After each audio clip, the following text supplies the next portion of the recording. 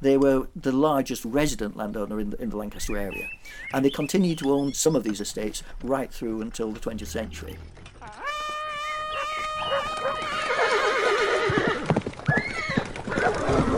In 100 Years, 100 Objects, stories from the collections of Lancaster City Museums, we're delving into the collections to discover objects that can tell us stories about the past and make us think about the present and the future.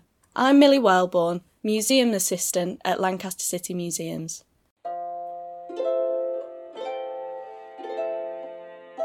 Today we're looking at a painting. It is a portrait of someone whose name is remembered through the streets of Lancaster, and which gives us an insight into a family who lived in the area for over 400 years.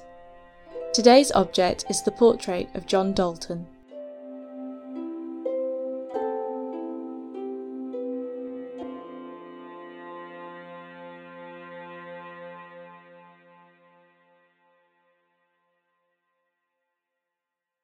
The portrait is just under a metre tall and 90 centimetres wide.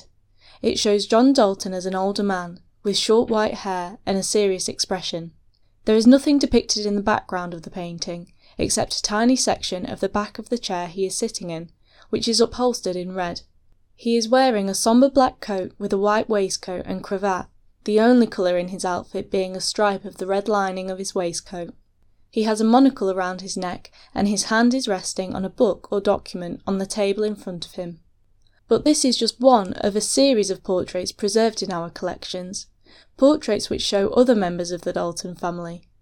We spoke to James Houghton, tour guide at Lancaster Castle, local history teacher, and someone who has studied the Dalton family for many years to tell us more about their fascinating story. He started with the portrait we are focusing on today, and told us who John Dalton was. John Dalton was a member of the Dalton family who'd lived at Thurnham since the 1550s. He was the last member of the family who actually lived at Thurnham Hall, and after that the house was left more or less empty and unlived in for the rest of its existence, except a little bit in the 1920s, 30s. He's probably the most prominent member of the family in that he was involved in local affairs. He was a member of the grand jury. He attended the high sheriffs, the sort of role you'd expect of a landowner with that amount of wealth, although as a Catholic, until then they would not be allowed to hold such office. Married to a woman who was even wealthier than he, another Catholic landowner's daughter, and he had quite a large family, but none of them had any children, which is why he, at the end of his life, made a very long will. He was a very organised man, and he lived to the age of 90, and he was still running his own affairs, from what I can gather, until about a month before he died. I've only discovered this in the last few years that he kept a diary for about 50 years, certainly from the 1780s through to about 1830.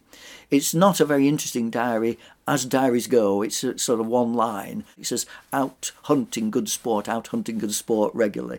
It's the typical landowner's diary. But it's interesting because of the length of time and the fact he mentions other activities, local things that were happening, like the building of the canal.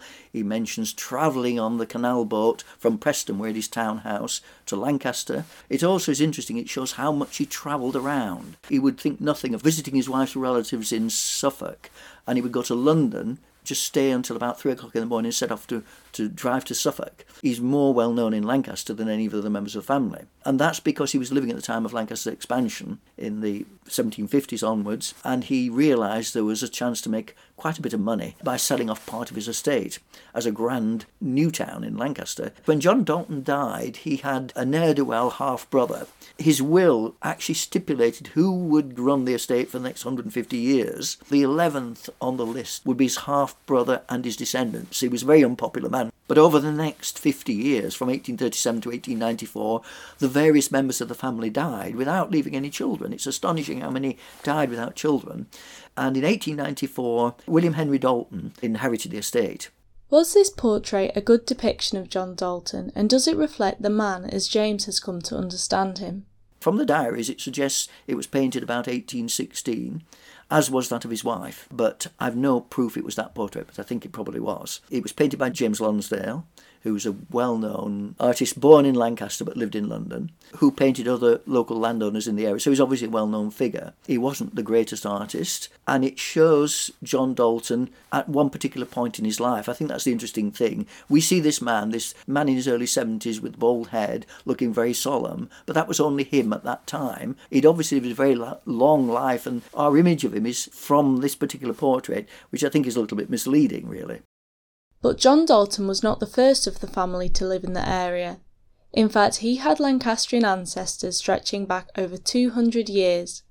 We asked James to tell us a little more. When I first became interested in this many, many years ago, I assumed they were a relatively poor landowning family in South Lancashire. I knew they lived in South Lancashire at Bispam, near Ormskirk. And I assumed they were not particularly wealthy, but then when I looked at it later, I discovered they were a much more powerful family than I imagined. You can tell that by looking at the people they married into, like the Molyneux and so on. In 1554, Robert Dalton, who was the then head of the household, was married to a woman called Anne Kitchen, and his wife was a very useful person to be married to, because Anne Kitchen's father worked for Henry VIII in charge of dissolving the monasteries, and was responsible for selling off the monastic lands in the Lancaster area, including Cockasand Abbey, and by some strange coincidence happened to acquire the Cockasand Abbey lands for himself. He then settled them on his son-in-law, Robert Dalton. And then in 1556, Robert Dalton, who already owned Cockasand Abbey, which was not a particularly large area of land, bought Thurnham Hall. He didn't sell off the other lands, as I imagined at one time, but kept them, so he owned both land in Thurnham and the lands in South Lancashire. Over the next few years, he and his descendants were adding to their estates by buying lands in Lancaster. They acquired land that had belonged to Lancaster Priory. They also bought the Bulk Estate, which is the area between Lancaster, Skirton Bridge and the motorway. They also bought the Oakcliff Estate, so they owned most of the land to the east and west of Lancaster. That probably determined how Lancaster developed over the next 200 years. It was squeezed on either side, so it could only develop north and south. They were the largest resident landowner in the Lancaster area. And they continued to own some of these estates right through until the 20th century. When you get to John Dalton, the one in the portrait, his father was already a very wealthy man who left Thurnham and moved to Bath in 1770s. And John Dalton, from that period on, was in charge of the estates.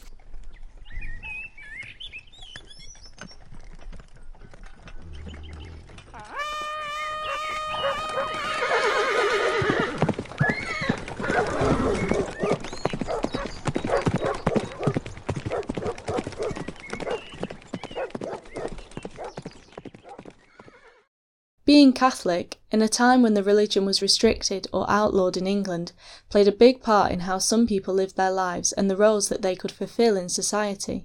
We wanted to find out more about how this affected the Daltons. Religion was obviously important to the Dalton family through the whole period until the 1890s, when they were no longer Catholic, when it didn't matter anymore. I've already mentioned that even though they remained a staunchly Catholic family, they were not averse to gaining property when the monasteries were dissolved. Because of the religion, they were always slightly on the edge of society, although in Lancashire that would be less the case, given that so many of the landowners were Catholics. There is an account in the 1620s, and they were obviously being spied on by the government, because there's a reference to a hunting party on Quarmer Moor, and amongst the group there it mentions Mr. Dalton. It refers to him as a meeting of recusants pretending to be a hunting party. So it looks to me as if they were being kept an eye on.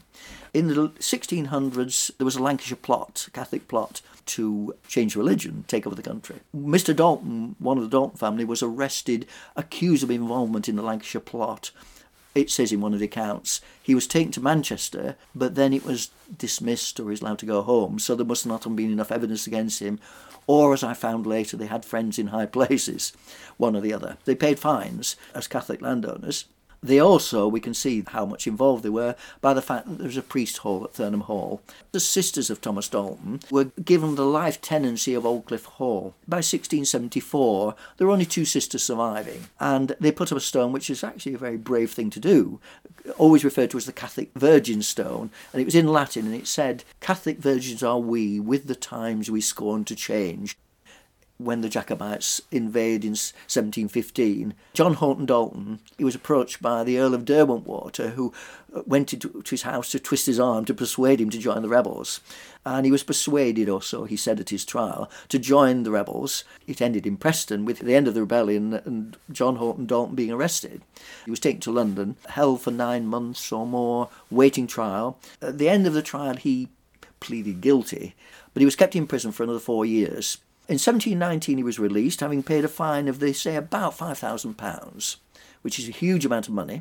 The story that is told by the family is that on his release he was so impoverished, his wife had to dismiss all the servants and she was picking up sticks at the back of the house for firewood. I don't believe this can be true. If he can afford to pay a fine and has friends, I think it's highly unlikely. But this is a family story that was told. When he died, he seemed to regain his wealth and had left a sizable fortune. In the shields in the Shire Hall at Lancaster Castle showing all the local elite, there is only one Dalton member, and it's from the late 1500s. After that, as Catholics, they weren't allowed to be on that wall until Catholic Emancipation Act, and at that point, John Dalton was already in his late 70s. So they weren't holding the roles that you'd expect them to hold. But John Dalton, he lived at a time of change, which I think is interesting. When the old rules and the old restrictions were disappearing, he became Deputy Lieutenant of Lancashire. He was on the grand jury. So he obviously had begun to play a role that wouldn't have been expected from them earlier. For most people who know Lancaster, when they hear the name Dalton, they think of Dalton Square, a prominent square to the east of the city centre. So what is the connection between the Dalton family and the square? I've already mentioned that the Daltons were acquiring lands in Lancaster, so that by the late 1600s, early 1700s, they were owning most land east and west of Lancaster. The smallest estate was the Friarage estate. It shows on maps, on Speed's map, if you look at the Maquis maps later, you'll see this space on the edge of town with what looks like a farmhouse and buildings, which is the old Friarage. By the 1780s, Lancaster was very prosperous and was again short of space for building. And John Dalton put forward a plan to develop his Friarage estate as a grand new town. I think it was probably a mixture of a way of making money, but I think it was also a prestige thing as well. I think it was a mixture of the two. And he put forward a plan, and it showed all the lots with numbers on them, and they were offered for sale. Many were sold and bought by speculators who were buying them, hoping to sell at a profit, which in the early days they probably did. But some of them, in the later period, would not be able to sell them because there are plots left without any houses on them. And that's because the prosperity from the port finished in about 1800s, that sort of period. There were very strict rules about how the estate would be developed. Around Dalton Square in particular, the houses had to be 3 stories high. They had to be set back behind railings. There were not allowed to be any steps going up onto the street. The person buying them was responsible for the paving of the pavement area, but the Dalton estate was responsible for the street. It also stipulated there would be a grand square in the centre. His family had lived in Bath. He obviously knew about these things. He'd travelled to London. It's the fashionable thing at the time. The other thing that's important in terms of why the Daltons are remembered is because of the name of that estate. John Dalton named the square Dalton Square. The street that now is the busy street running south from Lancaster, rather modestly described as Great John Street. There's Mary Street after his wife. There's Sulyard Street, who is his sister. Robert Street, who is his father. They're all named after the names of the family or the estates that they own. Thank you for joining us for this episode of 100 Years, 100 Objects. We do hope you will listen again when we will be talking about everything from suffragettes to shrouds.